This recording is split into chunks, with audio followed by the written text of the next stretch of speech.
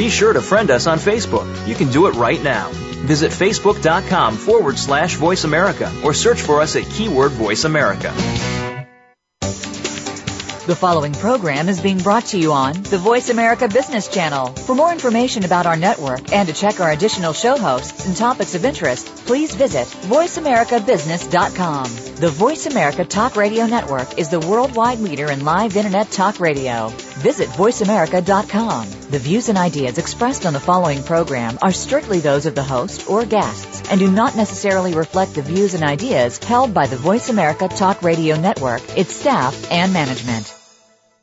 CIO Talk Radio is sponsored by HP Data Center Services, Cloud Computing Services, and Workplace 360 Services. Are you ready for an instant-on world? Welcome to CIO Talk Radio with your host, Sanjo Gall. All comments, views, and opinions expressed on this show are strictly those of the host, guests, and callers. Here's Sanjo Gall. Good morning and welcome to CIO Talk Radio. To learn more about the show, please visit www.ciotalkradio.com. Today's topic is learning that drives enterprise performance. And our guests for today's show are Dr. Gus Crosetto, who is the Chief Learning Officer with U.S. Government Accountability Office. Good morning, Gus. How are you? Good morning, Sanjo. It's a pleasure to be here. The honor is all ours. So the work, the business, the life, the government, how's everything going? It's going well. I think that as we were talking earlier, the government is really taking a new approach to learning, and I think overall sharing information and sharing resources, I think is been dictating the path that we're on right now. So it's good. Great. And we also have Linda Argote, who's the David M. and Barbara A. Kirr Professor of Organizational Behavior and Theory at Carnegie Mellon at the Tepper School of Business. Good morning, Linda. How are you? Good morning, Sanjo. Thanks for inviting us. Definitely. The pleasure is all ours. Now, based on your background, you've lived your life around learning and organizational behavior. How do you see the world around you changing? Well, I think there's increasing appreciation that not only do individuals learn, organizations can also learn, or some of them fail to learn, and understanding the difference between those two, why some organizations are better at learning than others, is a source of competitive advantage for firms. So now, question for you. Let's start with you, Gus. We've always seen organizations, especially the ones which are mid to large size organizations, perhaps sometimes even small, they do see the importance, it seems, about learning and training, etc. And that's why they invest in it. Maybe somebody says, I want to learn a new technology or a new skill, so they send them for their training, and perhaps they have some sort of department and investment made. However, it has not really seemed to be as strategic in the way and as critical to an organizational growth. At least that's not the sign that we see out there for the most part. Do you think there is a reason behind it? Perhaps it's not as critical? I've seen that as well, but I have to say I have been quite lucky in the last two organizations, the one I'm currently at and before, GAO and General Electric. I've seen a tie between the mission-critical activities and learning, and that's a growing trend at least in these two organizations. I think it's also extensive to the federal government.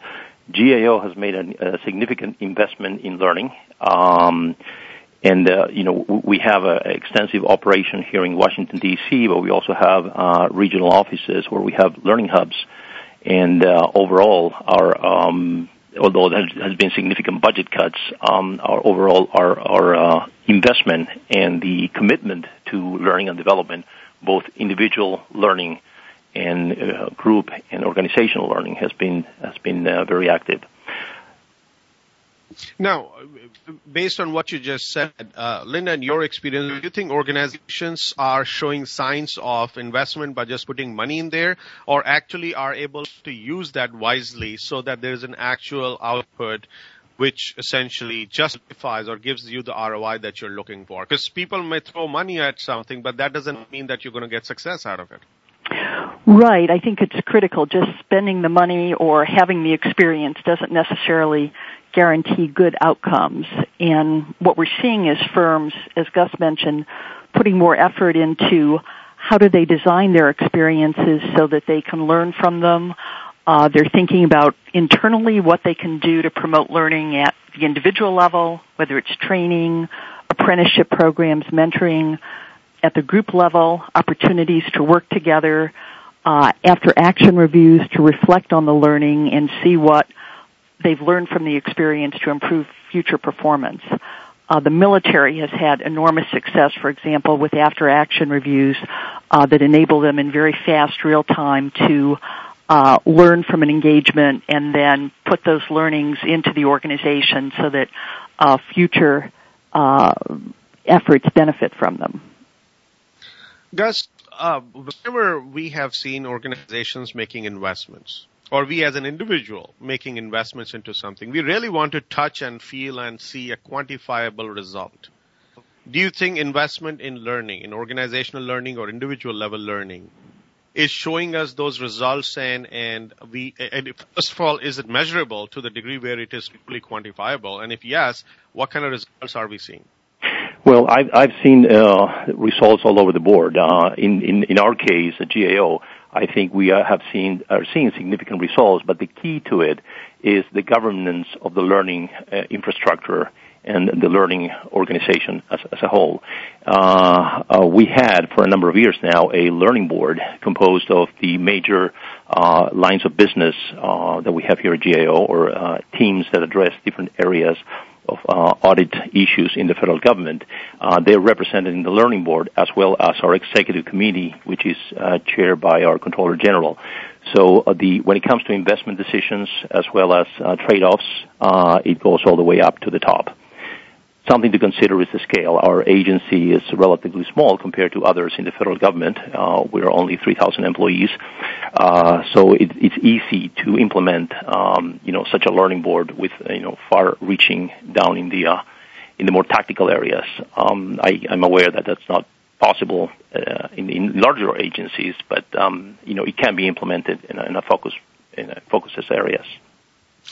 Linda, what would be a good example of metrics related to organizational learning? What is it that the organization should actually strive to achieve, and how do you put in a structure so that when the results are, basically you've made the investment and learning is happening, there are probes out there literally which are pulling the data out and then putting it on a metric so that it's actionable. Whatever you get as a result, it's not something that you can put and print it and fill it in somewhere. You get some value out of it, and you can put that as a constructive feedback into making the organization better. So what is it? Is it too esoteric for it to be a standard across the board? No, I think you've indicated a very important point. If firms are going to invest in this, they want to be able to measure it and see the outcomes improved. I would say the three metrics that I see used across a wide range of firms are, one, time saved. Can you do your task faster? Maybe you're able to contact another employee through a data management system, or one that you've learned through previous experience working together to answer a question or solve a problem for you. So people are able to do their tasks faster. The second indicator would be they're able to do them at higher quality, fewer errors, fewer defects. And then the third, lower cost. So we see effects on these indicators across a wide range of organizations. The ones that's most critical will depend to some extent on the type of work the organization's doing, but most organizations are concerned about improving quality, driving down cost, reducing time, improving timeliness. Now, all these measures that you just mentioned, if you were to start looking at a piece of paper which has got some numbers next to it, what kind of numbers should we expect to be there for it to tell us whether we are going higher or lower? Are you able to directly pinpoint that this training resulted in X number of improvement in shareholder value or in performance or productivity improvement as a percentage? Right. We typically want to look at, because learning is associated with experience. As organizations gain experience, do they get better? Do they reduce cost? Do they improve timeliness? Do they improve quality? So we typically want to look at how these metrics change as a function of experience, and then what the organization does to accelerate that, as Gus was talking about, whether it's a learning board at the strategic level or at a more operational level, perhaps an after-action review or a meeting to reflect on what's learned, would want to see those indicators improving with experience. Gus, in your world, I'm definitely sure that you have to go and present your budget to see that what kind of learning initiatives you'd like to put in place and what have been the results based on the investments made so far. So when you do take that sheet of paper or perhaps a report to them, what do you bring the executive management's attention to say, hey, look, they did this, we got this result, so I'm making a business case that I need more or at least the equal amount of funding to be able to carry out this initiative. Right. Well, I agree with Linda's three key measures as key learning indicators and that have a direct effect on overall business results. But here at GAO and both at GE and other companies I work for, I've always tried to tie the learning to human capital management and human capital development. And the tie-in is in the performance appraisal systems or talent management and through individual development plans. So if there's a good alignment between the learning activities as measured by those key performance indicators that Linda talked about, and there's a tie-in to the performance appraisal system that can assess overall business results, I think that either a learning board or a committee that oversees investments in learning and development will have no problems recognizing what that value of learning is to the mission of the organization. Now, let me take this example. In fact, we're going to do a show in the next couple of weeks where we are going to be looking at the skill gaps that are getting introduced, say, in IT, just taking an example, because of all the different technologies, et cetera, are coming up. And the companies are trying to play catch up. Now, if the chief learning officer is invited to say, help me in this regard, otherwise we will be playing catch up and we'll fall behind the competition, etc. Now you're no longer doing learning for the sake of incremental improvement, whatever comes our way. You're working towards a strategic initiative which will make or break an organization. How would you approach it? Linda, what do you think the approach should be in this case? Well, I think the first decision to make would be whether you want to develop the capabilities internally to your organization or whether you want to enter into a relationship with another organization, whether it's a joint venture or a strategic alliance, to that they may have the capability and you want to combine your capability with theirs to produce a new breakthrough innovation, a new breakthrough idea. So that would be the first decision to make. And what after that? Then after that, the work on developing internal learning we've talked about in terms of ways of interpreting experience to learn better how to produce products, how to serve customers. The external learning, an example of a successful joint venture I think that comes to mind is the Toyota GM NUMMI plant that went into operation in Fremont, California in the 1980s. Toyota wanted to learn about doing business in the United States. GM wanted to learn about the Toyota production system. So they both came together with different learning goals, but they centered around this new plant. This joint venture was very successful. The quality and productivity were among the best in the U.S. for 20 or so years after it had been introduced. So thinking of the strategic partner that has the capability that you would like to add to enable you to either innovate better or to produce better. So, Gus, do you think today organizational or enterprise level learning is more of a push or a pull? Are people craving for more and they are knocking at your door, or you are essentially going out and saying, hey, I've got an opportunity for you to get better? What's happening? That's where the difference between training and learning comes along. If training being what we do onto people so that they can do their jobs, as opposed to learning is what people seek as far as knowledge, skills, and abilities in order to be better in their careers, better in their jobs, and increase their performance. So I think it's both a push and a pull. There's some transactional learning that needs to be pushed into the organization for basic skills. And then there's a transformational learning that the organization needs to put in place in order to enable people to either get along with the changes that are happening in the business or new technology, influx, new people, new leadership. So I think it's both a push and a pull. Picking up on the previous question about the skill aspects of IT, assuming that it's an internal IT project and we're not going to do anything with external consultants or sharing with other companies, I think that it's critical to have a good understanding of the job families and the roles that the IT is willing to play in the implementation of that project, and have a strong competency model that internal learning can support in accomplishment of that particular IT project. See, now when you use the term to explain the boundaries of a learning in respect to the situation that I shared in terms of IT, you took the term project as a baseline or a peg. But here what's happening, the reality is that the technology is changing, the business paradigms are changing, people's expectation is changing, and so and there's a lot of innovation happening. What you use as technology paradigm or a tool 6 months ago is somehow becoming dated already.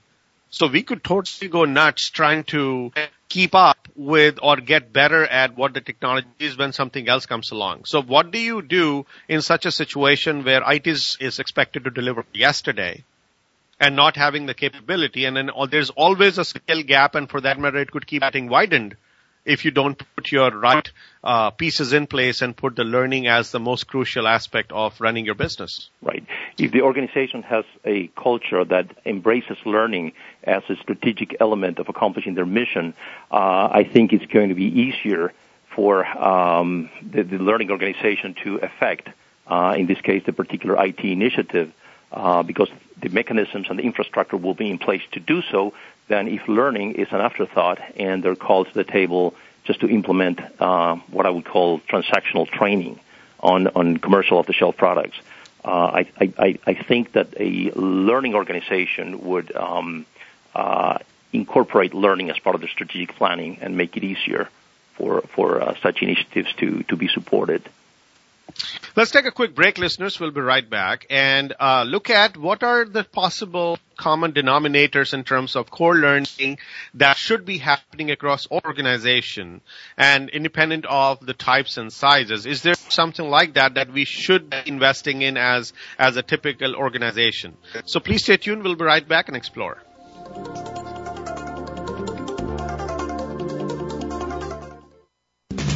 We're always talking business. Talk to an expert. Call now, toll free, 866-472-5790. That's 866-472-5790. Voice America Business Network. We live in an instant-on world, mobile and connected. To compete, you want data center flexibility, so you can adapt quickly to changing business needs while keeping information safe. Introducing Enterprise Cloud Compute Services, HP's solution for managing secure servers, storage, and networks, delivered as a service. Pay only for what you need. Create order out of chaos. The instant-on enterprise is here. Are you ready? Start shaping your cloud at hp.com. We live in an instant-on world, mobile, connected, and fluid. Competing in this world takes a special kind of workplace technology that adapts to change, that allows seamless and personalized interaction. Introducing Workplace 360, HP's full lifecycle desktop management solution, delivered as a service. User subscriptions allow you to gain financial control and flexibility. The instant-on enterprise is here. Are you ready? Visit hp.com for answers. When it comes to business, you'll find the experts here. Voice America Business Network. You are listening to CIO Talk Radio. To learn more about the show, please visit www.ciotalkradio.com. If you have a question or comment, call toll-free 1-866-472-5790. Now back to the show. Here's Sanjog Gall. Welcome back. So, Linda, when we go about looking at learning across organizations, and different companies have different needs, so they do make their initiatives a little more customized to their needs. But is there a common denominator that you can identify across the board so that that's the bare bones anyone and everyone should be accommodating in their enterprise learning initiatives? Well, a critical type of knowledge that all organizations need to acquire is or has been termed transactive knowledge. This was developed by a psychologist named Daniel Wager, and basically it refers to knowledge of who knows what in an organization. So my colleagues have done several studies on this, Dick Moreland and Diane Liang, looking at this in work groups. So groups that have a well-developed transactive memory perform better than those that don't. They're better able to assign the right person to the right task, which improves quality. Team members know who to go to if they have a question, which saves time. People have found the benefits of transactive memory in diverse settings like hospitals, software development firms, and consulting firms. This kind of transactive knowledge of who knows what is critical to performance. It can be built in organizations through both IT systems that provide pointers to who knows what through directories or yellow pages and the like, or it can also be built socially or interpersonally through meetings and conferences where people have a chance to interact and discuss their work. Now, with respect to who knows what, do you think one is the element that, okay, this person knows how to do this, but what's the qualitative side of it? Do they know it that well? Like, as if you were doing a performance benchmark on the level of learning or transactive learning that they've already had and the knowledge they already have. Because you could go to two people who might have the same knowledge, but one person would have the understanding of the nuances more than the other. Do you think you capture that? Right. So IT systems are doing some very interesting work on how to capture that by, for example, looking at not just who says they're expert in what, because as you point out, sometimes people claim expertise in areas they don't really have or don't have as good as they think they might. But in IT systems, you can look at both who goes to whom to ask questions and who answers questions and build more objective, if you will, senses of who has expertise through those systems. The other way, of course, again, a lot of these approaches to organizational learning have both a technological or IT component and then a more interpersonal or social component. And the interpersonal or social you build with experience working together when people learn then that, oh, maybe Joe says they're an expert, but they're not really delivering as much as Harry, who is perhaps more modest but seems to have a lot more expertise. Those kind of differences come out pretty quickly when people work together. Now, Gus, what's your directive in terms, what's the minimum that has to be incorporated in terms of your learning initiatives for the organization to thrive?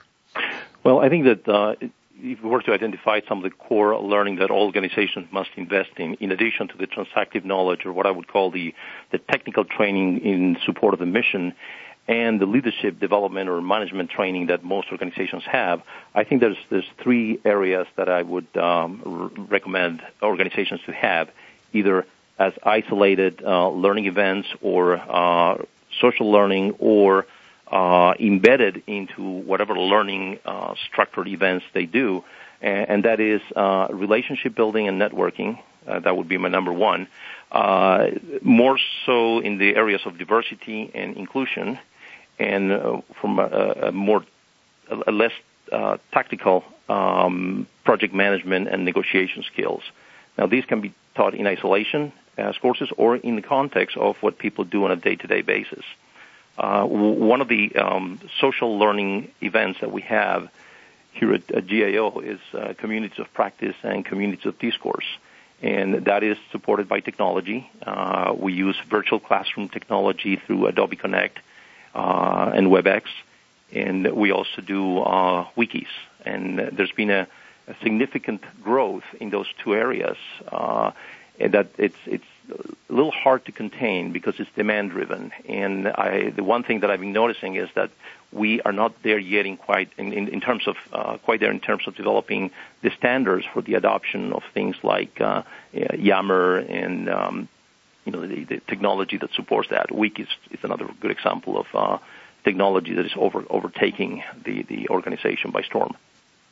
Now, one is the area where who knows what, Linda, which you mentioned. Another is to also know what do they know and even capture that, because what you don't want is a whole lot of learning happening and we invest a whole lot and it's in people's head, and then sometimes it is misused or abused for that matter, where people are keeping it to themselves and it is not getting shared. And of course, if somebody walks away for whatever reason, then organization is the one which loses in the whole proposition. So what is it done to, what are organizations supposed to be doing to capture what they know to the nth degree as the learning is happening, and that is captured so that there is a continuity of the organization. It's not people dependent. While you are dependent on people for most things that you do, but you're not truly dependent or somebody holding you hostage, and you always have that cross-train to somebody else, and it's also captured electronically. Right. I think we're seeing organizations take a multi-pronged approach to that. On the one hand, databases, knowledge repositories, which have been popular since I would say they became popular in the 1990s. They certainly were used in various forms before then. But what we're seeing now is a new era, and Gus mentioned that, with technologies that instead of just capturing knowledge, technologies that connect people. So Frank D'Souza from Cognizant, one of our graduates, was here recently talking about their knowledge management system, which is based on Web 2.0, which has document repositories, but it also has forums, wikis, blogs, where people can post questions and get answers that way. So someone in New Jersey might post a question and it's answered by someone in India. So that enables the organization to leverage their knowledge on a global scale, and also makes it more resistant to turnover, because you either have the knowledge in the repository, so can access it that way, or you can access other experts that could answer your question. Now, if you put a tool or technology together and they will come, that has not been the reality for most organizations. And there have been companies who have successfully used the traditional old legacy technologies to exchange information and capture it. And even then there are new ones who have put in a lot of investment but still are not able to get people to really start sharing and putting the repository centrally. So, Gus, what is the underlying reason for that success and or failure? Well, we have been using email and mobile technology to share information, and we're trying to move more and more to imparting learning in a just-in-time, just-enough, and just-in-place approach. The old technology has always been successful. It's been successful because of the immediate need that covered. But as the organizations evolve, and move more towards social media, I think that technology is going to be relegated to a lesser plane of importance, and whereas the other ones are going to be taken over. I see the growth in social media to take over learning at some point. Now, one is to, of course, capture most of the information, and even to the degree where we say what they know. What's the shelf life of learning given the pace at which we are all moving? Linda?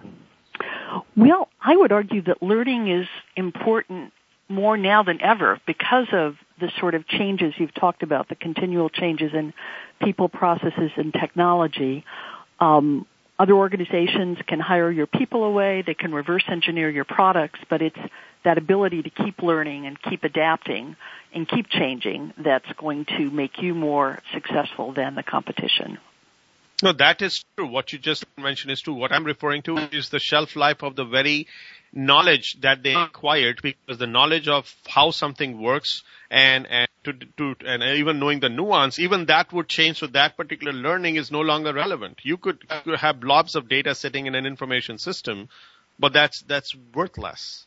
So, what's the time frame within which learning should occur, and by when we should already be preparing for a new type of learning because the older learning would not be relevant anymore? Well, I think that learning is not an object with an expiration date. I see it more as a process of continually acquiring knowledge, turning that knowledge into wisdom within the context of what the organization needs to do. I also see a responsibility in leadership to provide the tools and the processes to make sure that there's adequate availability of information at the time that is needed and knowledge at the time that is needed. Let's take a quick break. Listeners, we'll be right back. And let's look at where all are things not happening the way they should be, and where all are the leakages, which is where you could have had learning which was never saved and or shared, or the very learning was faulty where things were misinterpreted, and that's what got shared with the rest of the world, and of course it caused damage. Sometimes you recognize that damage, sometimes it even falls through the cracks, so you don't even know what leakage and where leakage happened. Please stay tuned. We'll be right back and explore.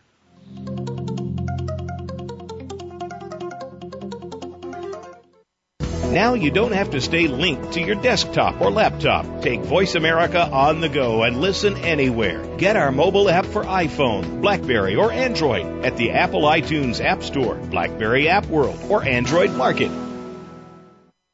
We live in an instant-on world, mobile, connected, and fluid.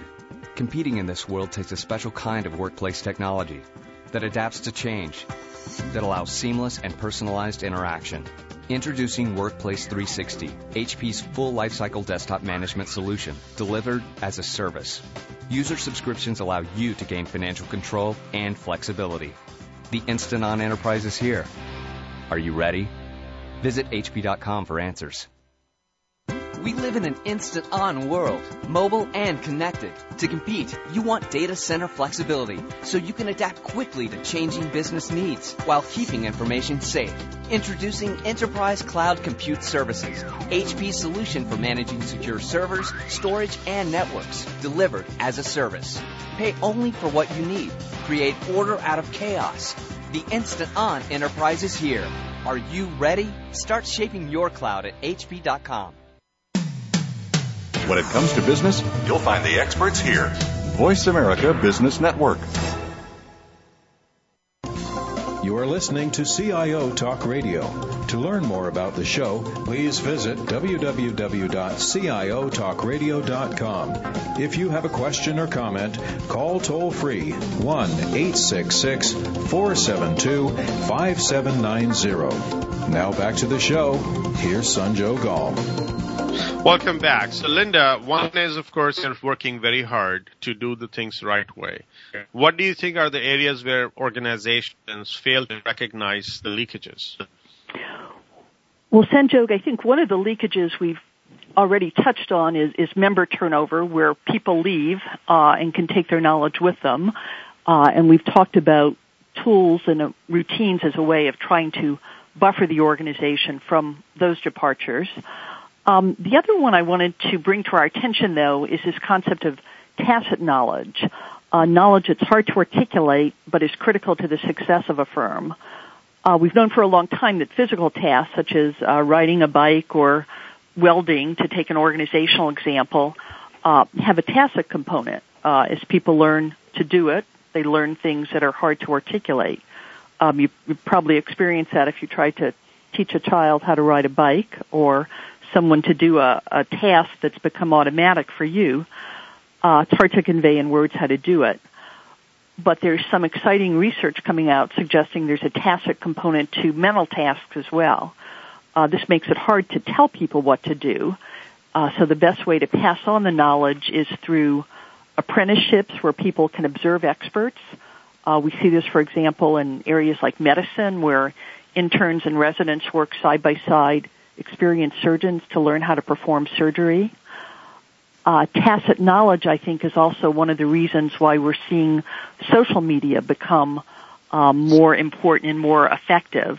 The older line forms of knowledge repository were good at capturing explicit knowledge, but weren't good at capturing tacit knowledge, whereas the new social media, by facilitating connections between people, can facilitate the sort of interactions that can lead to the transfer of tacit knowledge, which is often very important in organizations and missed by older generations of technology. Now, Gus, in your view, when we are putting all these tools, and of course new tools are allowing or facilitating learning, but the underlying motivation or somehow the way a person shares or understands something is still a human effort. It's not controlled by a computer. So you cannot really, point finger at a specific area where the problems might occur. So coming back to the type of leakages, suppose there is a situation where you took a number of people to a training and they found something that is useful for somebody else. Or they were busy texting on the phone and they forgot to listen to the instructor, and thus the learning was never captured or never shared. And there are other things when somebody misinterprets because they were, they were distracted, so they did not understand the concept fully, but they somehow felt confident that they understand it, and then they convey the wrong learning or share the wrong learning with the rest of the world, which has got its own ripple effects. So these things are. I'm not sure if people do it voluntarily and or they have a malintent, but these things do happen. So is there a way to control this? I think there's the responsibility of the learning organization to provide the context for this type of exchange to happen. And going back to Linda's concept of tacit knowledge, that is something that's very present in our environment. We see a lot of government employees retiring right now, and they walk away with a lot of tacit knowledge that is very hard to capture in the traditional sense. I've already mentioned communities of practice and communities of discourse, where people from different areas get together to discuss in an informal way, share knowledge and share information and best practices. One of the things that we have implemented here at GAO is the concept of adjunct faculty, which is volunteers from the different lines of audit business come to the Learning Center and teach the classes for which they're experts at. And we have over 300 volunteers that do that day in and day out. Now, when those folks go back to their respective work areas, they don't stop teaching. They continue teaching, and then we take on the apprenticeship model. We've been trying to put a lot more structure around the apprenticeship model that is used for our auditors. There's a very structured learning curriculum that they go through when they come in as auditors, when they're hired. But we see that more than 50% of the learning happens in an apprenticeship mode, in an informal way. And we have a little ongoing joke here that there's so much that you can capture in a search engine like Google as far as information, but we rely more on carbon-based inferential engines, which are our people that walk around and, they can retire and take away that knowledge or share that knowledge while they're here. So, Linda, let's talk about the impact of learning at different levels. So suppose you ask, say, a programmer or someone who is a business analyst.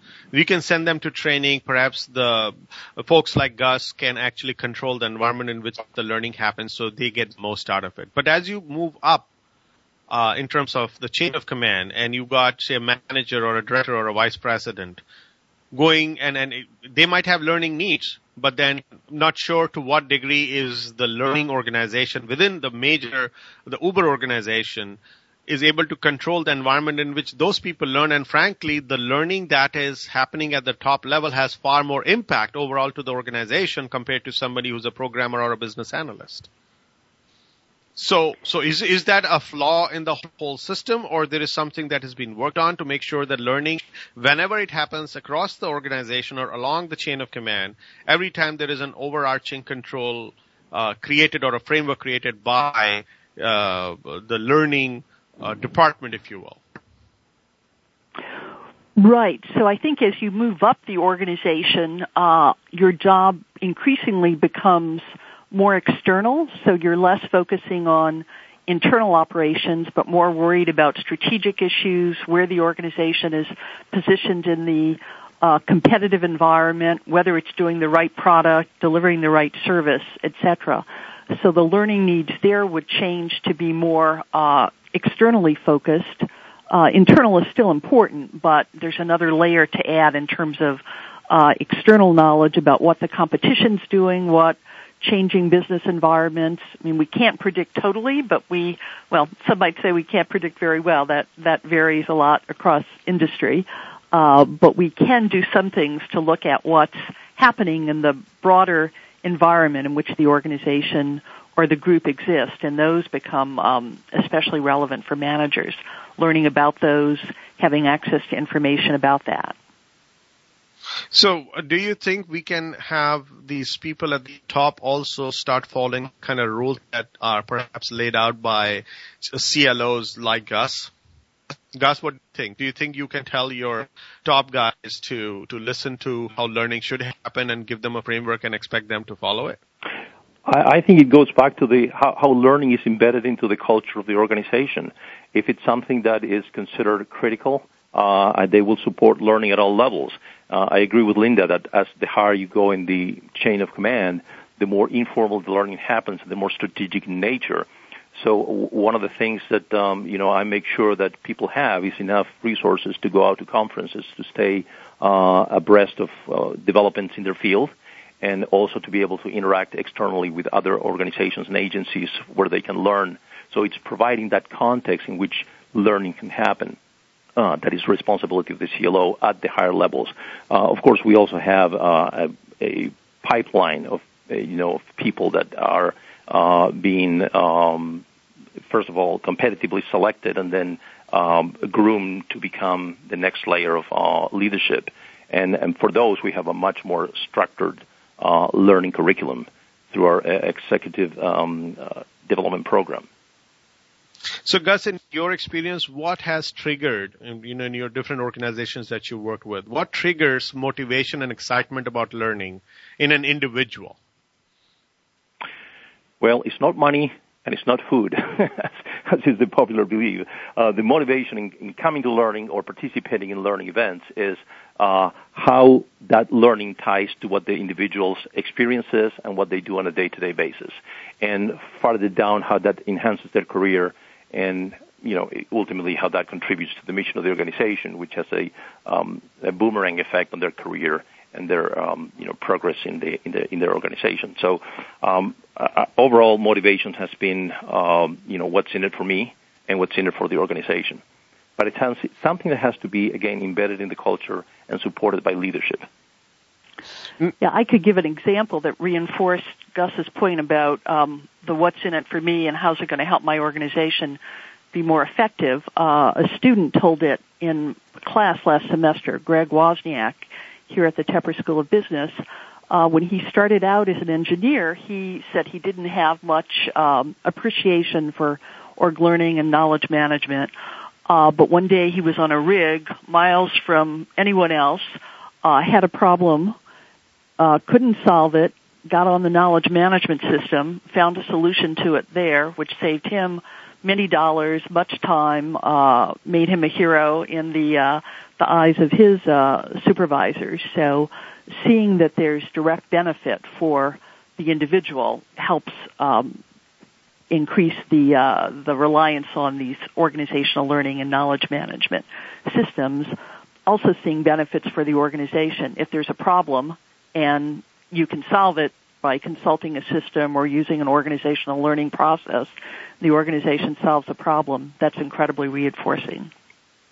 Now, this is very, very relevant and very pertinent point that you both have made with respect to some success stories or some examples, which makes people feel, hey, I should also jump in, and I'm sure water is going to be warm and I'm going to enjoy the growth that I'm going to get. But now, what about the organizations who have not been able to get to that level of maturity and the DNA of the organization is not fully cooked yet to foster learning? Where do these organizations start to start building that DNA, because they don't have a case study? Somebody coming from outside could be just seen as someone who's preaching versus somebody internalizing it and making sure that learning is a priority for each individual there. So, Gus, how would you start if you went to an organization where DNA was not there? Well, you start with a CLO that has the organizational clout to make the traditional business strategies understand what learning can do to the organization, if that's not already understood in different areas. The next thing would be to make sure that there's a tie-in of the learning objectives to the mission objectives, so that everyone can trace the value of learning for that organization and for those individuals that are part of that organization as well. So that's where I would start. And as progress is being made towards that goal, tying the learning to the strategic objectives, then through a change management process, try to get the rest of the organization in line with that approach. The change management, I think, is an important component, because learning, if you see learning as evolution, or a means towards evolving the organization from point A to point B, I think that leadership has to manage that change process so that there's a creative deconstruction of the old way of thinking and a creative, innovative construction of the new people, skills, processes, and technology that is required for the new order of business to succeed. So with that key phrase that you used, Gus, change management, Linda, the question here is, when you are starting out, who holds the torch or baton to get that change going when they do not know what the end result is going to be? I mean, somebody can promise you the moon, and they have enough things on their plate already. So would somebody like to start making specific efforts to change the DNA in order for learning to become that valuable? And who in the organization should be taking responsibility? Will you just basically hire a fellow and expect that person who's coming new into the organization to bring about the change?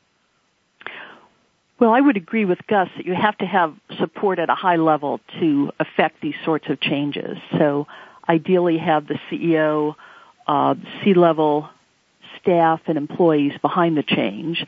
The specifics of it, you will need to get involvement from all levels. But if it's going to work, if it's going to have any lasting impact, you need to have top-level support. Consultants can be very valuable in showing what other organizations have done, showing evidence from other organizations that it worked. Often the organizations that are most motivated to change are ones that have had a problem and then are willing to realize that they need to change how they do business, that their performance has fallen relative to their aspirations. Those organizations are often the ones that are most ready for change and most willing to be open to change. Let's take a quick break, listeners. We'll be right back and look at basically an inventory in terms of where all IT can help. Yes, we spoke about the tools, but can it encourage learning? Can it become a driver besides just being a tool provider? So what all places can it do? And frankly, they're the ones who could benefit the most, because among all the different departments, IT could be a top contender in terms of the changes that are happening and the needs for learning that are increasing from on a daily basis. Please stay tuned. We'll be right back.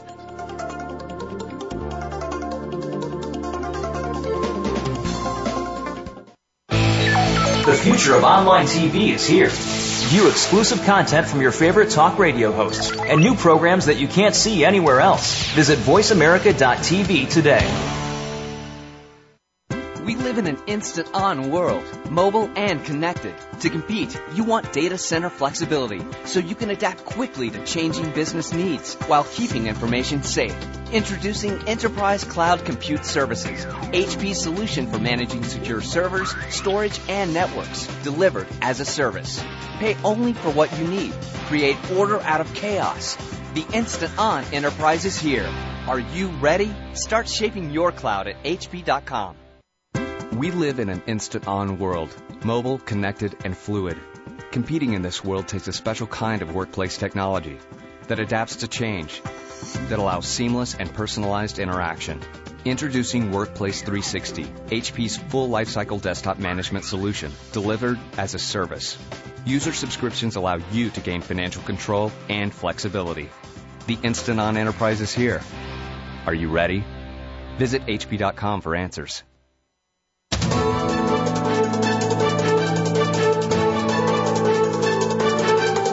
Whether the market's up or down, or if you're looking to improve your portfolio, our experts are ready to talk to you. Call now. Toll free, 866-472-5790. That's 866-472-5790. Voice America Business Network.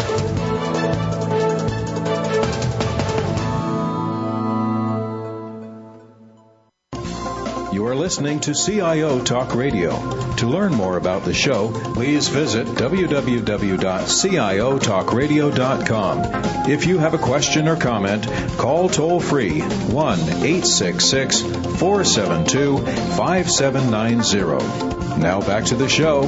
Here's Sanjog Gal. Welcome back. So, Gus, question could be is that do you think IT can play a key role and help drive learning in an organization besides, of course, providing tool? Can it really be the torchbearer? I think IT can definitely be an enabler of learning in an organization, and there's a couple of caveats to that. IT has traditionally been concentrating more on the T part of IT than the I part, and I think that the information systems integration, I think it's where the IT community should concentrate in order to make enterprise learning a reality. Right now we have a lot of isolated tools or islands of automation in different areas of learning. Those tools need to be integrated. IT, I think, is in a unique situation because as Peter Senge predicates the learning organization on a systems approach or an organizational ecosystem, I think they have that in their DNA, IT, to work with systems, and that can be taught to the rest of the organization. And making sure that there's an systems integration approach to information regarding learning, as opposed to just concentrating in the commercial off-the-shelf product and trying to plug it in. The architectural work that most IT organizations implement is a good foundation on which to plug in the new technology that will enhance learning opportunities within agencies and organizations. Now, what do you think is the baseline that we must establish in order for us to, live our professional lives and help organizations grow, which would become the basis of what type of learning that should occur and how learning is going to be morphed going forward? Linda.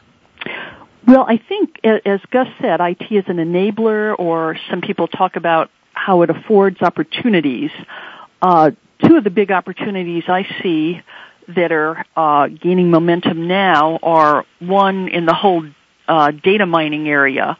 In the old days, that used to be viewed as a no-no to mine data, because the fear was you would come up with something that was just by chance and not a true finding.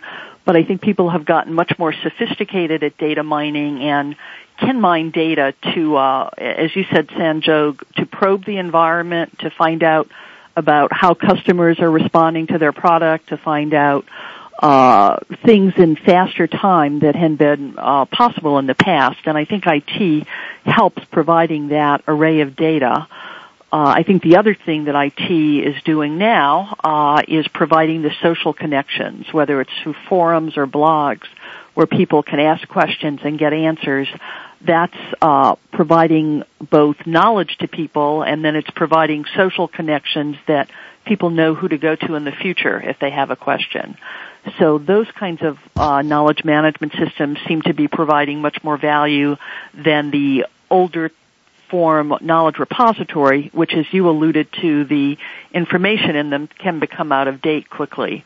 Those systems often have main value by providing pointers to who did the project or who had expertise in an area that people can follow up with, rather than the content of the information per se. Now, what do you think, Gus, is where we are going with respect to the organizational learning as a whole? Because, of course, you are the top person who's handling learning organization, so you must be thinking, say, 5 years from now, what is it that my role is going to be and what am I going to do differently with my crew to help organizations which I work with to get to the next level? Right. Well, you already alluded to the flood of technology that is inundating organizations, whether they want it or not. I think IT has a responsibility to working with the rest of the organization in concert to standardize, put the policies and procedures in place to make sure that technology is utilized. If that's in place, then I think a controlled growth of how technology is being applied, not like the situation I hear happens today, where a new toy comes up and then people adopt it to see if it works or not, and then we have total chaos. I also see a movement towards more organizational learning, and with that I mean learning that is transformational to the organization, as opposed to the traditional individual learning and training of the skill knowledge and abilities. That will continue to be the case for many technical type jobs, But if we talk about leadership, if we talk about diversity, if we talk about inclusion in the workforce, building relationships, people being better at teaming, both leading teams and being team members, I think that all of that is going to be critical looking forward at organizations, both leadership and organizational learning. Linda, what would your appeal be to the organizations and their management and the people within them in order to be able to make the most out of the learning, the very, very discipline of learning? So I would appeal to them to take a multiplex approach, if you will, to not try to do it all through technology, but to use technology where it's appropriate for the reasons we've discussed, but also to building the social connections in the organizations, the apprenticeships, the networking opportunities, the meetings and conferences for sharing information.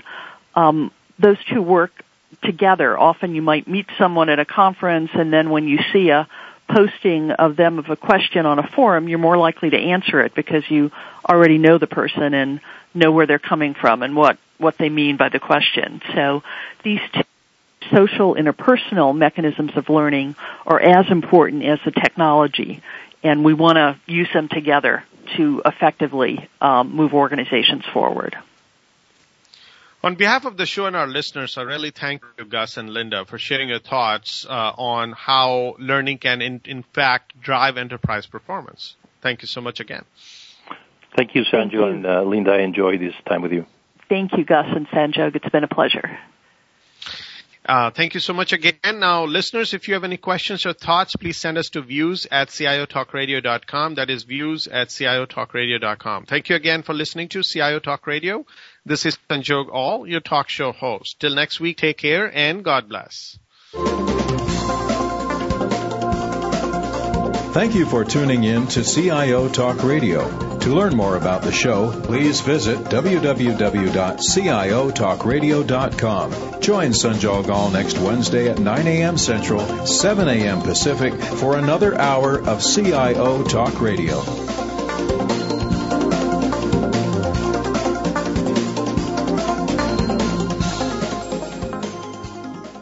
CIO Talk Radio is brought to you by Citrix, offering GoToAssist, remote support made easy. CIO Talk Radio is sponsored by HP Data Center Services, Cloud Computing Services, and Workplace 360 Services. Are you ready for an instant on